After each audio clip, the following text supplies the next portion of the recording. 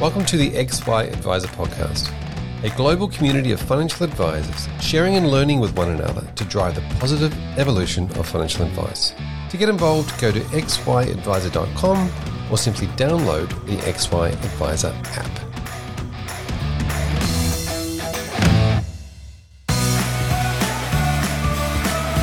Innova Asset Management is a boutique portfolio manager that has been managing client portfolios since 2010. Innova believe in constructing portfolios that work with investor behaviour rather than against it. This is why they have built risk-focused portfolio solutions that support a goals-based advice framework. Innova's focus on risk management and their active approach to asset allocation has been designed to work through all market cycles, which was evident in 2020 when they were able to participate in the market rebound while also protecting capital on the downside.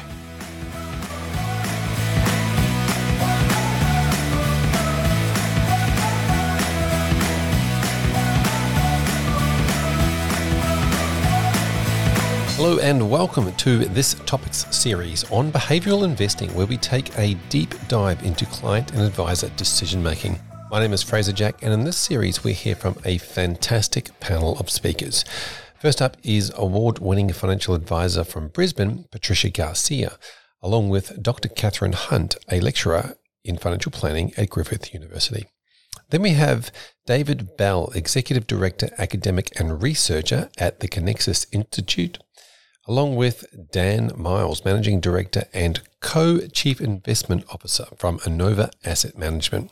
All of these speakers bring a unique perspective to the conversation. This is the first podcast in a series of 5. In this episode, we dive into the different behavioural biases in investment decisions, from recognizing them to discussing them with your clients. In episode 2, we cover goals-based investing.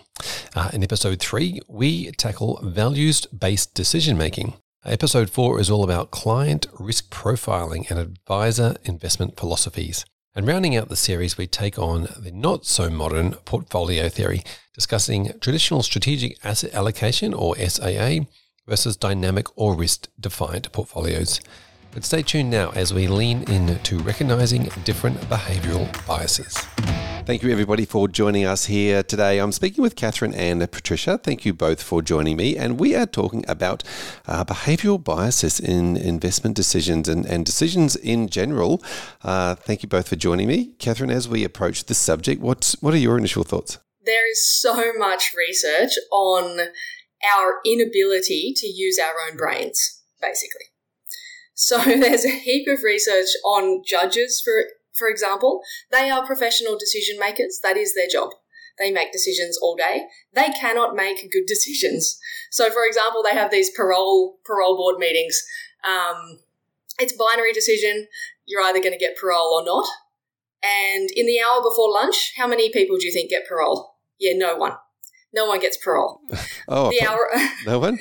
No one. And they've got this data over hundreds of thousands of instances, because it's a binary decision and it's in every country as well. So there's a heap of data on it and it's all recorded. So not no one, obviously, that's a bit extreme for comic effect. But then after lunch, who gets parole? Oh, everyone. Everyone gets parole because they've got a full tummy, they've had a beer Excellent. over lunch, they're ready, they're good to go. And these are professional decision makers. So we are useless at using our own brains, no matter how educated we are. And, I mean, people like Patricia and you're so highly educated, so experienced, and probably you think, I'm pretty good at making decisions and using my own brain, though. But if we look at the data as a whole, it looks like, no, none of us are really that good at all. So super interesting context. I've always had this idea that we make emotional decisions, and the logic doesn't come into it. But one of the things I haven't really considered is whether you're hungry or not. So that's an interesting part of the conversation. Patricia, from a bias point of view, obviously clients come into your office with preconceived ideas around what they might be doing. Oh, yeah, all the time. We all have them. Like Catherine said, I have them, you have them, we all have them. I think it's why we need professional people around us helping us make decisions, is because those professional people have the skills and the ability to make better decisions by taking the emotion out of it. So even when I'm helping clients make tough decisions, it's tough for me, even though it's not my life. They're my clients. And of course, I have their best interests at heart. But it can sometimes be tough. It's not always black and white. But I can be a lot more logical and I can take the emotion out of it a lot better than they can. So that's our job. Behavioral finance is all about trying to get to know clients and trying to pinpoint where their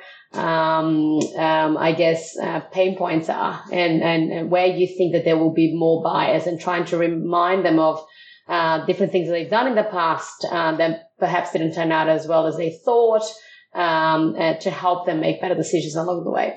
Catherine, one of the things that Patricia mentioned there was around when clients, helping clients make decisions. Is that sort of not just about logical information and, what's in their best interest, but the fact that that advice can come at this from a disassociated state? They're not actually in the head of the person who's they're giving advice to. Exactly. It's exactly as Patricia said, the power of being detached in a way. So on the one hand, someone like Patricia is so invested in her clients getting the best outcome. But on the other hand, she can take a couple of steps back, look at it from a strategic perspective, look at the client's nuances and their own issues, hang-ups, historical challenges that they've overcome, and the whole weight of the emotional situation there. And so she can help the client to navigate their own emotional problems, I suppose, around decision-making. So that having that third party available to help you with decisions is one of the main reasons I think that people actually seek a financial advisor, to help them with something that in a way they might be able to do it themselves if they had the self-control and the attention to detail and the ability to detach, and they can't because we're human. Yeah, it's interesting. Just yesterday I had a meeting with a client and he called and he said, I've got an investment opportunity. My daughter is going to university and we're going to potentially get some benefits from DVA. So he used to be in the army, but regardless, the point was he thought, the rent will be free, so we should definitely buy a property for her because she'll then give us the rent. And he was convinced that was a great decision. And all I had to do was step back and do the numbers. And I said, it doesn't matter if it's coming from her or a third party. It's still coming from a third party. And we worked through it. And he's like, oh, I can't believe that. He was biased towards wanting to help his daughter and couldn't even consider simple mathematics of money out. Are you positively geared or negatively geared? So that's just a simple example of something that can be so simple that anyone can do. A smart person didn't think to walk through those steps because they were emotionally biased towards helping their child. Yeah, this is an interesting point, isn't it? It's about that emotional bias could be financially not in the client's best interest, but yet still be exactly what they want to do, which might be in their emotional interest or the thing that they get the most joy or pleasure out of doing. What are your thoughts, Catherine? Yes, as we know, best interest duty actually requires us to do what's in the best interest of the client regardless of what the client wants. So that interplay is really interesting because often what the client wants, they might want to give 90% of their wealth away, and we might be able to quantify and say, look, that's probably not a good idea because you won't have enough then to even pay your rent. We have to work towards the client's goals on the one hand, but on the other hand, their goals might not be what really is the best thing for them. So it's a complicated scenario when what they want is, or what they say they want, kind of requires a little bit of discussion, just like how you said before, Patricia, about discussing them with them and really doing the goal exploration. Okay, so this is what you want, and why do you want that? Oh, great. Okay, let's achieve that same outcome on a different path. Yeah, and actually that's how I finished off with this client. In this case, they could afford to do it. And I said, look, so mathematically, this is how it would play out from a cash flow perspective. But are you doing it because of it being an investment opportunity, which is how you started this conversation, or are you doing it as a lifestyle decision to help your daughter? That's a different discussion. So, go away and think about that. And that's how we ended the conversation. So it's interesting to see how just in 15 minutes you can go from, no, this is a great investment to actually, is it a good investment? Why do I actually want it? And help them think through that. Yeah, so Catherine, I was thinking also, what are some of the main biases that humans go through when obviously their past, their history, anything that's scarred them in the past often is one of the main things that come up. But from a consumer point of view or even an advisor point of view, what are some of the things that do jump out as being clear behavioural biases? So if you have a look at the list of behavioural biases, it's almost like they have a term for every decision you've ever made. Even if it's a unique decision and you think you've only ever made that decision once, there's a term for it. So there's so many of these biases that these economists have been studying. But in general, anything where you're using your emotion to make decisions can become a behavioural bias, which is, it kind of sounds like it's a bad thing. But if we didn't use our emotion to make decisions, our brain, our tiny little primate brain, would be so overloaded, we'd be on the floor in a coma. Like, we cannot process all of the information that we have available. Even for the 10,000 decisions we make every day, we can't do that consciously. Our brains are too small. So we need to use the emotion, and it's just the fastest path for decision making. So any historical event, it can be something mundane, like you're walking through a shopping center and on the screen you see the tagline of a news event that can prime you for something. So the types of behavioral biases, cognitive biases that come up are just everywhere, basically, especially in decision making, in financial decision making. So, like, my favorite ones include sunk costs. That's probably one of my favorite ones. One of the logical fallacies, because it's kind of easier to pull apart and quantify in a way. But there's so many. Like, confirmation bias is obviously a very famous one that we all suffer from. And a great example with that is Bitcoin, because we all have a perspective on it, and we basically all use new information and reinterpret the new information to confirm whatever we already thought about Bitcoin. Yeah, that sounds exactly how social media platforms are working anyway. They'll work out what you like to hear and give you more of it. Exactly. Patricia, what are you seeing as the main sort of biases from clients or even advisors? I think it's important for advisors to recognize their own biases and potentially attract the clients that meet those biases in a way. So a simple example may be, active versus passive investment philosophies. Some advisors can have a strong preference one way or another, but it's about being really clear about that. And making that clear to our clients when we're dealing with them, to make sure that it suits them, because there is no right or wrong. It's a matter of preference and education, a range of different things. But if you're not transparent about that and all you're doing is constantly influencing clients towards the same outcomes, that can be something that we, as advisors could be guilty of. So we need to be conscious of that, I think. From a client's perspective, some of the big biases that I see are around, the most common one is you want to continue investing and buy when things are going up, and you want to sell when things are going down. When markets are volatile, this is not such a great investment. And then markets really, no, I don't want to sell anymore. They wanted to sell last year, and then now markets have gone up, so they're going to get more money than they did before, and now they don't want to sell anymore. So for me, it's always about what I always say to clients is we need to decide what the plan is, what the strategy is, what the right investment options are. And then you have to stick to the plan unless something significant changes, because short-term volatility shouldn't influence that. It's a long-term plan. If your goals change and if your behavior actually significantly changes, and then perhaps something needs to change. Apart from that, we need to do those things before the volatility happens, so that you make the right decisions when the volatility when you're actually in the midst of that. That's really great that you have those strategies. So I can imagine that navigating the client's biases must be almost impossible, Patricia, because especially, okay, at the moment, obviously it's primed, the market volatility, but navigating that amongst the fact that they're actually going to be worried at some point. They're going to see their portfolio value and think, what is going on here? They're going to be severely affected by the biases, but also just about their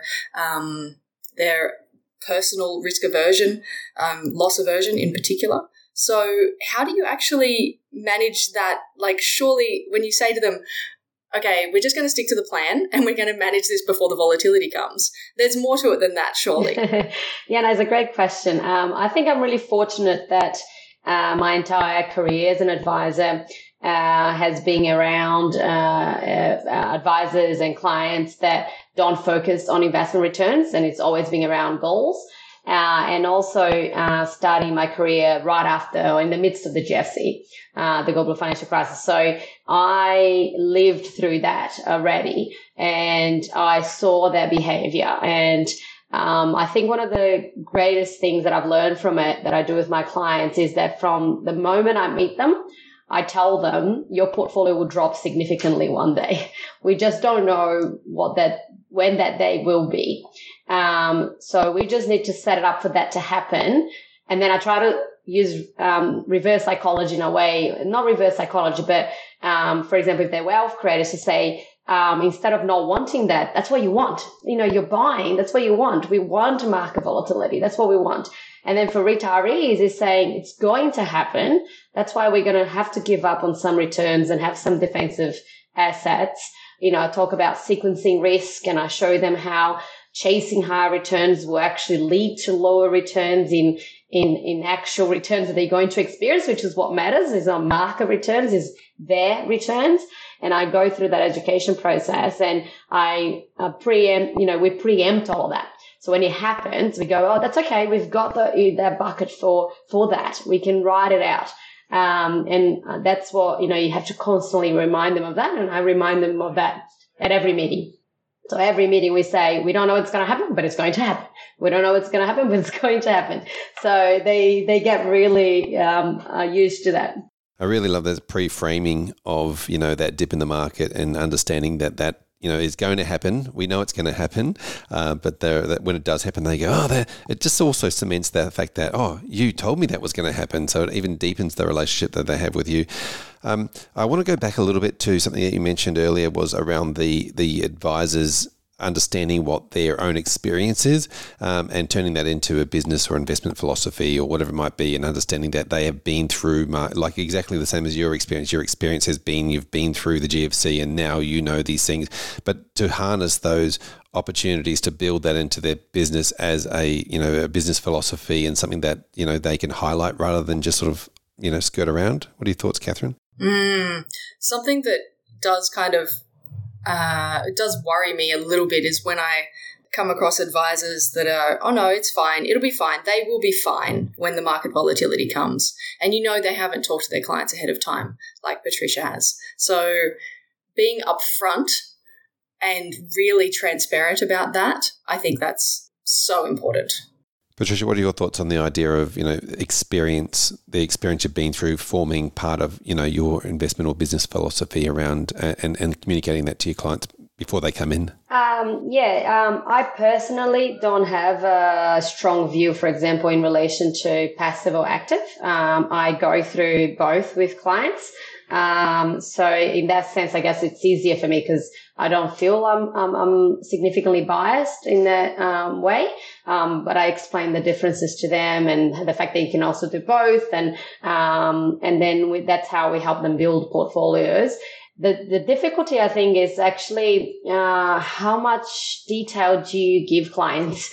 Getting a client on board, like you're already literally giving them a master's degree in financial planning in 3 months over 4 meetings. It's actually quite difficult to cover everything off.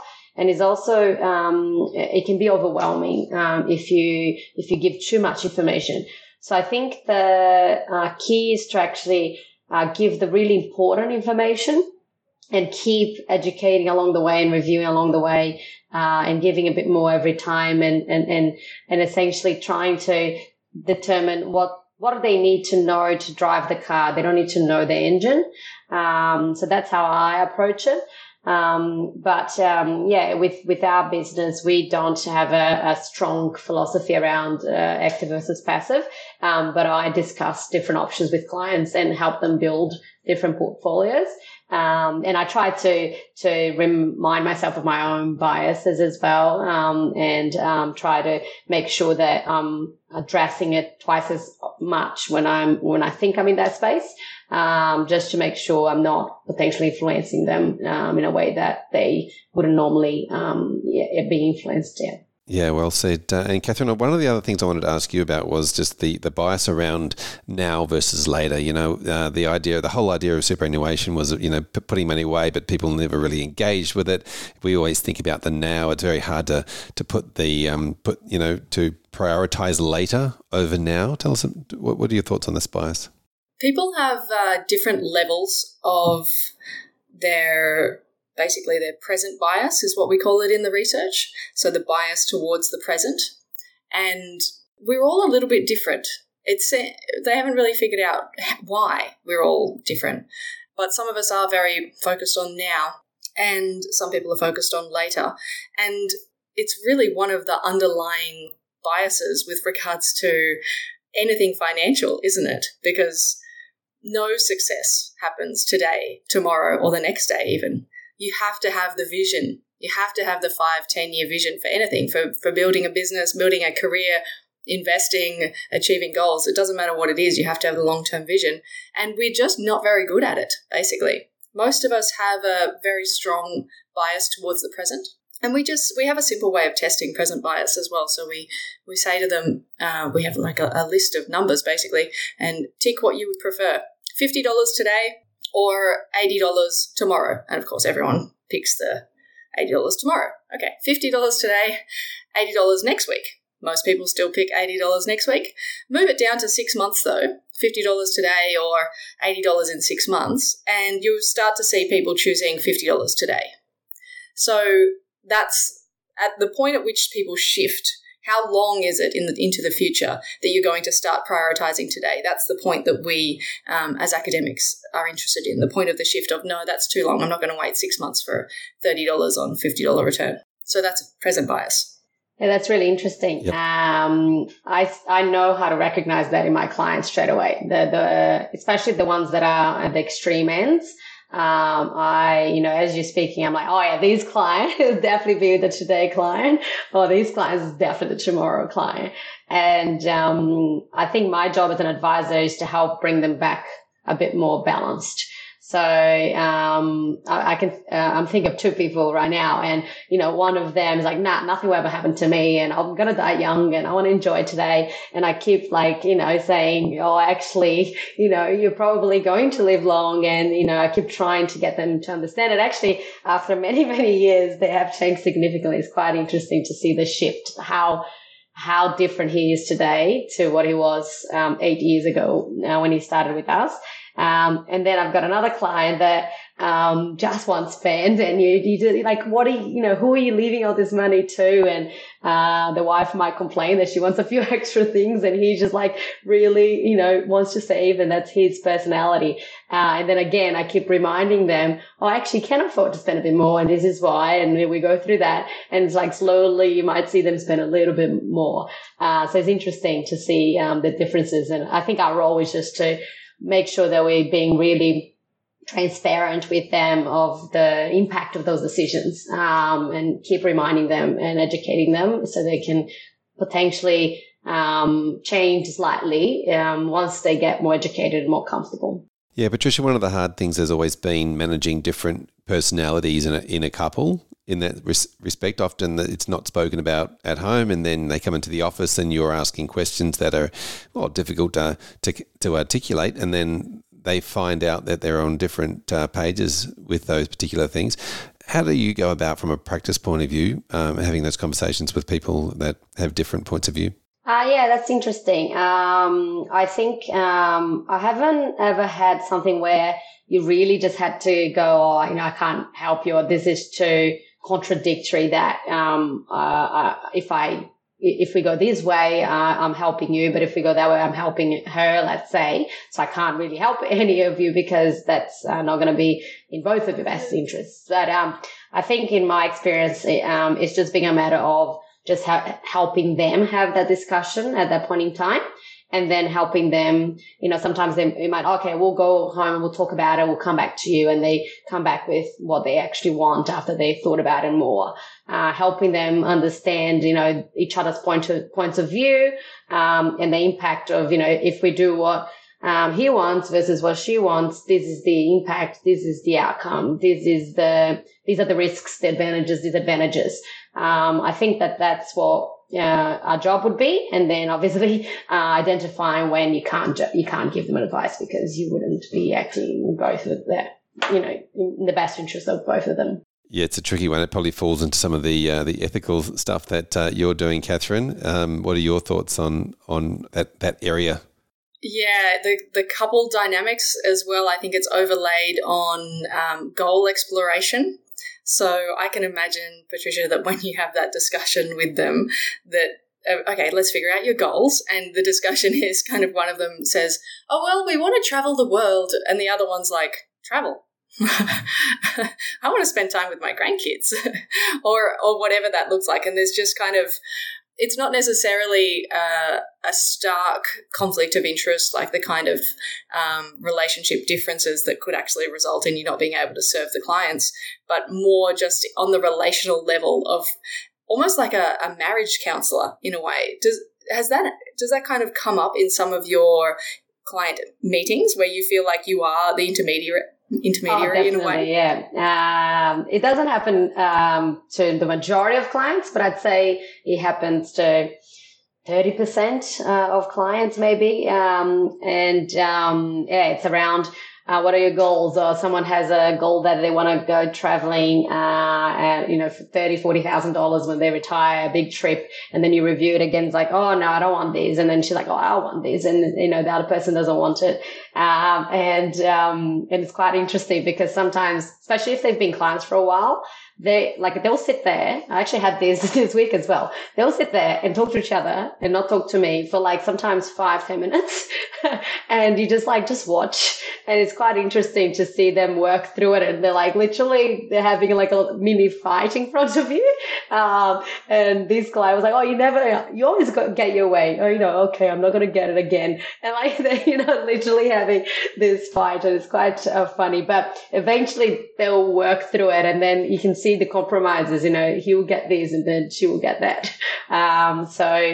It's quite interesting. And then, again, I sort of jump in only to reaffirm, you can or you can't do this. I know there's achievable, not achievable. Oh, this would be a significant change. We have to check the impact versus not. Sometimes I find that, I am sometimes encouraging clients, especially older clients, to spend a little bit more or, enjoy life a little bit more and remind them that they can if that's what they choose to do. I love your stories, Patricia. It really is another example of the true value inside of financial advice. Just the clients having those conversations with themselves that they would never have at home. So it's brilliant.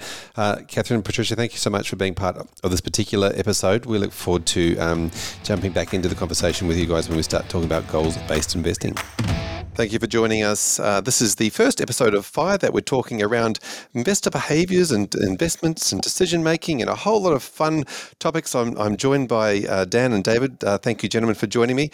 Dan, I might start with you. We're talking about the concept of behavioural bias in investments decisions, and obviously that could mean investors or investors, as in the consumer or the investment manager. Dan, tell us about what your idea around some of the behavioural biases that affect decision making. Yeah, I mean, there's some of the obvious ones that people are aware of. Short-termism, responding to fear and greed, anchoring, which is essentially taking an arbitrary figure and then making a decision around that. That short-termism component, looking at what's happened in the recent past and assuming that that's what's going to occur into the future. And one in particular that we have a fair bit of focus on is what's typically referred to as mental accounting, but is probably easier to understand if it's referred to as bucketing, where people, put different buckets and different pools of money into, just mentally, so they can think about it in a more structured fashion. And some of these biases, we know that they can be value destructive, but our belief is that if an advisor is equipped and tooled and educated, and they go into client meetings understanding some of these biases, that they don't necessarily have to be value destructive, they can be value accretive.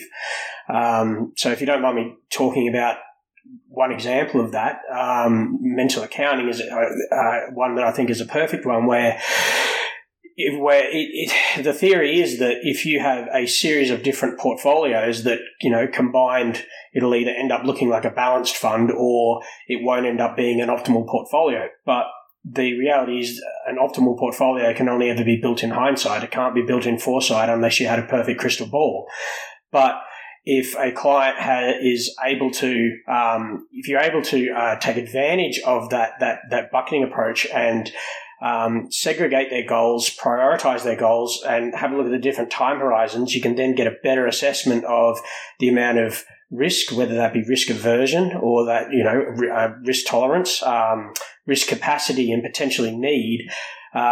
You can help them construct a portfolio that's more appropriate based on those series of goals. And on top of that, they then have a much greater understanding as to why they own the assets and the amount of risk that they're taking to achieve those particular outcomes, which is where I think it can actually be quite beneficial, where you can take behavioural biases and work with them as opposed to just assuming they're the devil and you always need to try and overcome them over time. I'm glad you said that, because that was exactly where my mind went when you said that. It's kind of like a bias, but it's also something that helps them understand, and the whole idea of informed consent and the understanding the information and be able to tell their friends at the barbecue as to why they're doing those certain things. Thank you for that. David, when we talk about the different areas around behavioural bias and investing, what are your thoughts? Well, it's such a fascinating area.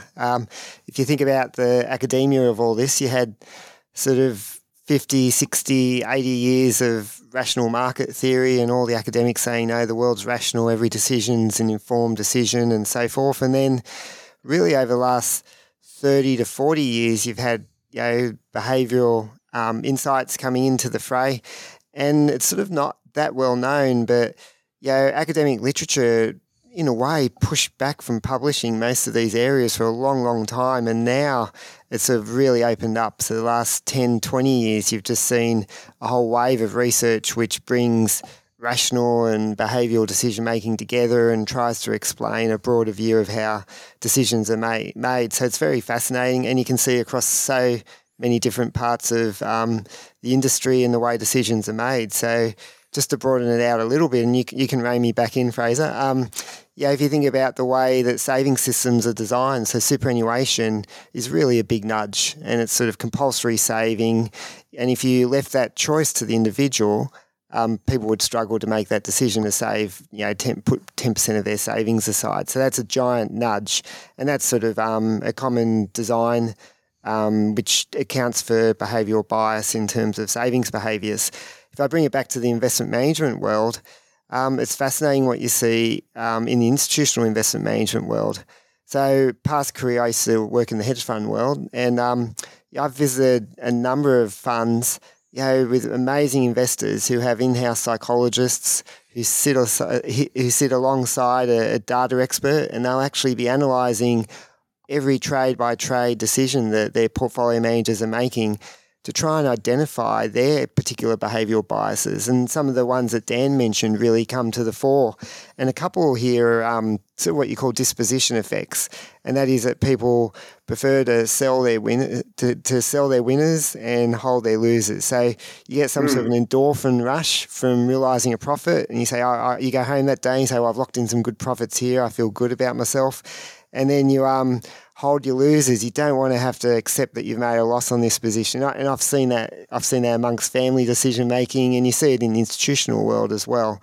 And so that's absolutely. why you have things, you do. And that's why you have things like investment committees where someone comes in over the top and says, look, you just have to get out of this position. You're just denying the obvious there that this company's just not going to recover. And so you sort of see that type of thing at the institutional levels. And then, of course, it can step down to retail decision making and really bring it back to what Dan's saying. There's this amazing value add for advisors in terms of being able to work through some of these behavioural biases, perhaps give comfort to a client to work through them and put them aside, but also this ability, nearly a behavioural alpha, nearly at the advice level, to turn some of them into a positive step that clients can take. Yeah, now you mentioned in that the concept of behavioural decision making and logical decision making as two separate things, which I found was really interesting. Especially in the, obviously when we're talking to clients in consumer, it's very obvious that a lot of decisions are made emotionally or behavioural, as we're going to call it. But yeah, it's really interesting to hear that conversation around, in the investment committees and the investment management space, and even in the hedge fund space, that the behavioural stuff comes so much into it, because you make this assumption, I guess, that it's all got to be based on rational decision making. What are your thoughts, Dan? Yeah, no, it's definitely not. And in fact, I don't want this to turn into any kind of product flog, but we've set up our investment committee and our investment processes to be as largely systematic as possible to try and overcome what we recognise as behavioural biases that we know will come to the fore. And just because you're conscious of them doesn't mean that you're not going to necessarily react to them, or you're going to be able to ignore them. And so having processes in place to, when you have loss makers, if the information has changed and the information you now have says that, your original assumptions and your original inputs that you used to make that decision are no longer valid, it has to go. And if you've got something that has done really well, and the immediate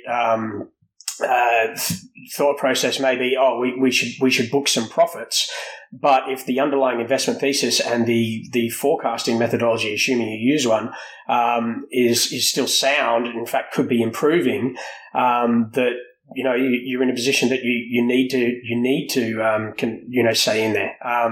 Some examples of these are, going into COVID, towards the end of March, we were very extremely nervous about what could occur. I mean, if everybody thinks back to the end of March, no one had any idea what the pandemic could have meant, and the market had already fallen 30%, and it was a very difficult time. When you think about second waves and how what this could have in the economy and But we had processes in place that said, you have to buy, you have to reinvest.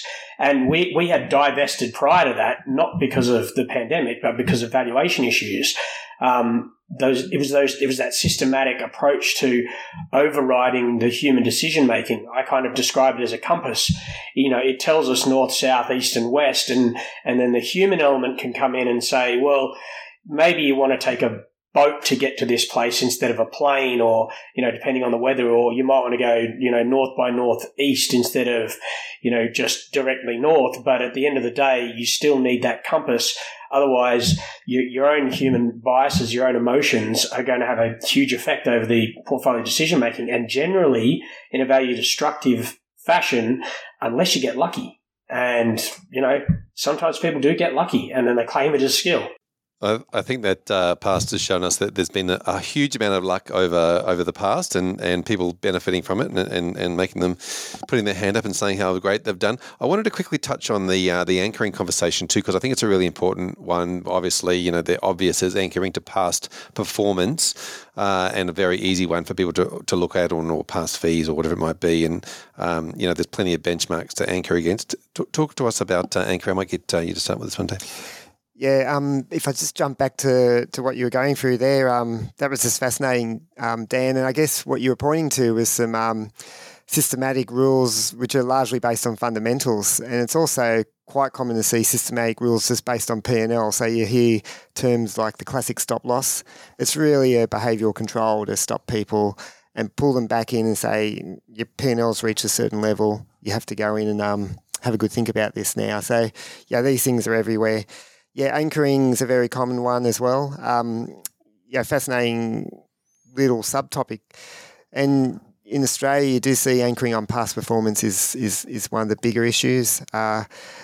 Fees is one, but even portfolio managers themselves, they have a set of principles and maybe even favourite companies. You see examples of anchoring around CEOs that people quite like. So you also see a whole range of just little rules of thumbs. You may not even know them yourself, and that's the value of having just people come in occasionally, check out what you're doing, or a good investment committee who are truly independent and just come from different perspectives to just challenge you a little bit, keep you fresh, and make sure that you're wading through some of these sort of barriers. Yep.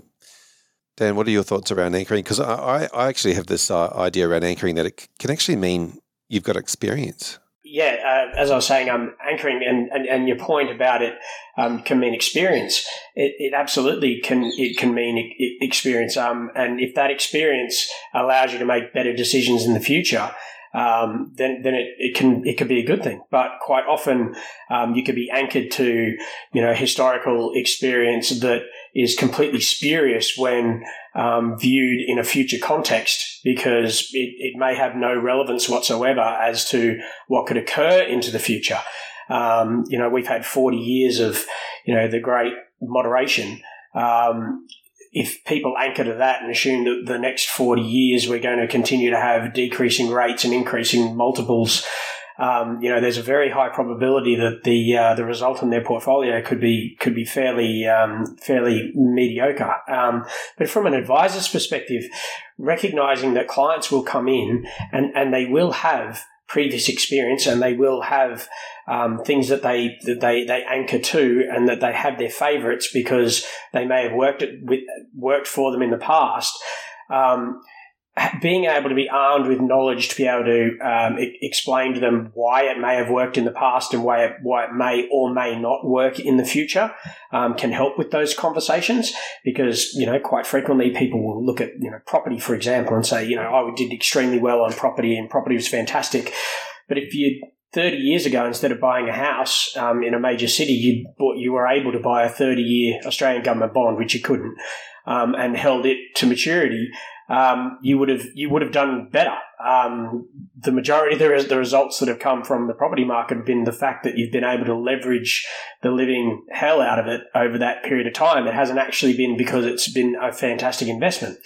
And so anchoring to that previous thing can prevent the client from potentially taking on less risk that they should not be taking on or don't need to take on to achieve their goals. But if you can go into the conversation recognizing that they have these biases in place, you can at least have an informed conversation instead of flying blind, is my belief. Yep, very good. Now, I wanted to bring up the conversation around another sort of bias that a lot of clients start with, and that is, the now, wanting things now, the short-termism, I think you called it earlier, Dan.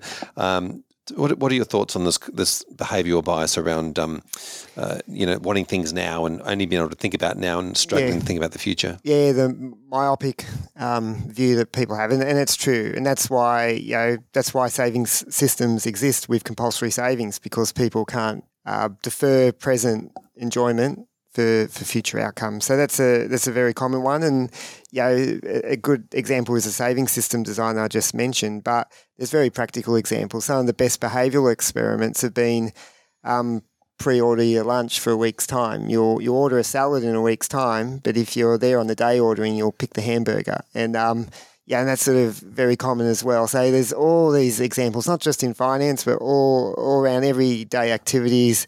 The way you defer exercise, you'll book it in for, I'll go for that jog tomorrow, everything like that. Everything is all about present enjoyment. And so there's actually estimates of the factor, the the time disposition effect of all these things that you can factor into your models when you're designing portfolios and so forth. And yeah, that starts to get into pretty interesting areas as you're designing systems. So, like regulators and policymakers, it's all pretty tricky. Should they allow for this or not? And probably might. It gets very exciting when you talk about the tech space and some of the modelling that is coming out that is being made available to advisors, where previously they've had to use linear models where they'll draw a chart up on a board and say, this is what will happen on average, but the only thing I can tell you is that I know this is not what's going to happen. I mean, if there could be a more useless conversation in the entire advice industry, I have no idea what it is. But another form of short-termism is, academically known as hyperbolic time anchoring, which is exactly what David was talking about. Is people don't like to put off things for tomorrow to deal with them today, but there are certain technological solutions that advisors can get access to that can help people to visualize what it actually means to put things off today and what that will actually generally mean for them in the future, to try to have a behavioral visceral response which may lead to a more positive behavior, which is this whole idea of going into the conversation being aware of the behavioral biases and having some tools to be able to do it, so they don't have to necessarily be a negative thing. You can turn them into a positive thing. Yeah, that's great.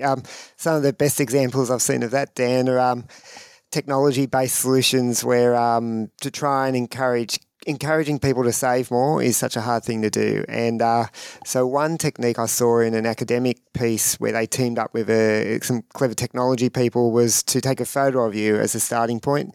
And then when you were making that decision, they had created an aged photo of yourself so you could picture your future self. And that actually led to people saying, I'm going to save more because I could picture myself in that situation more. Another interesting piece was when a couple of academics teamed up, I think it was a project with Microsoft or something, where they tracked your savings behaviour and projected by looking up the classifieds for rental properties what house you're going to live in at the age of 65. And they sort of said, yep, if you tick this box on your savings rates, this is what your apartment's going to look like. And if you tick the alternative rate, you're going to be in a pretty drabby apartment. And that sort of could really translate the present into the future. And it's those connections which you can see how important it is for advisors to be able to do that imagery and create that setting. And that's really the framing piece, which is crucial to breaking down some of the behavioural biases. Yeah, I think that imagery is really important. I think a lot of advisors and planners do that very well now, bringing clients back, from the future. You mentioned projecting out to the future, but bringing your clients back from the future to now and trying things on. The old, you've just woken up in the morning. Are you having Wheat Bix or are you having a cooked breakfast? That's the options right now. But obviously, you're talking about the future of those things. So. Lots to digest there. Now, probably just one of the other things I wanted to touch base on this was around some of the different personalities, and obviously, there's bias in couples when people are dealing with clients. There's often an alpha personality or non-alpha, or the CFO or the non-CFO in the conversation. How do you manage to? What are your thoughts, Dan, around bringing both those personalities into the conversation and making sure that there's no bias from one over the other? I'm not sure I'm the most qualified to answer. I think I can provide suggestions that I've gotten from some advisors that I believe do it quite well, in that they have the meeting with the couples, but then also have the meetings with the partners in the arrangement, but have them individually, then bring them back and show the difference between the two, because when they're alone, they're far more likely to be able to express their personal opinion and without having to worry about what the other person thinks. And I think that practice, from just from my own personal experience, it just logically seems like it's a very sensible way about going about doing it, because it is going to be very frequent. We know it is very frequent in relationships. It doesn't have to be the male as the alpha. It could be the female as the alpha. It could be the one male with another. Like it kind of doesn't matter. There's someone who frequently defers to the other, but they may have certain fears and concerns about what's going on, and they don't feel comfortable enough expressing them. Separating them and allowing them to speak freely in a controlled environment, so that then it can be brought back and they can meet face. Normally, the alpha type personality will generally be oh, okay, all right. Well, if that's how you feel, we're in a partnership of some sort here, whether it's a business partnership or a relationship or whatever the case may be. We kind of need to meet somewhere where we're both happy, and I think that is it's a very simple but very effective way of approaching it. I'm glad you raised the question. It's a really important one. It's something I was pondering on just as I was thinking about these podcasts. And if I just lift it up to a high level, just to set my scene a little bit, which is just first of all that rational piece. And the risk aversion is really where it's at, and that's the most common framing of language. But it's also there's this sort of other area that I think is important, which is what you call ambiguity aversion, and that is you sort of have some sort of risk appetite, but are you prepared to take risks that you don't really understand? So if you might know the stats that sit around jumping out of a plane with a parachute, but there might be other sort of risk areas where you don't actually understand the odds, and that may actually say, well, geez, I'm not prepared to take that risk because I don't really understand it. And then if you apply that back to finance, well, financial literacy levels are really low, and so teasing out the two, you might actually have some sort of risk aversion around financial decision making. It actually may not be risk averse at all. They may not understand finance at all, and hence it's quite rational not to want to take risks there. So there's sort of a little bit to unpack there, and this gets you back to that sort of household structure, which is really important. What Dan was saying, I sort of agree with him there. If I just apply that framing to the alpha personality, and you think about the alpha characteristics, they're a leader, self-assured, powerful, and sort of confident in everything they do. But that's also where the risk is, because what happens if their financial literacy levels aren't that great? Then they sort of feel like they have to make a confident, strong decision, yet they're not really set up to do that well. And so there's actually an alarm bell there for an advisor if they identify that sort of alpha characteristic, that they really have to filter that. What do these people understand about financial decision making in general? Otherwise, you get a strong response, put a plan together, think you're doing everything well, and it may not turn out good at all. And so it's a really interesting area. Yeah, there are so many very interesting areas around this. Gentlemen, thank you so much for joining me in this particular episode. We look forward to jumping back into the conversation with you guys when we tackle goals-based investing in the next episode. Thank you. Fraser.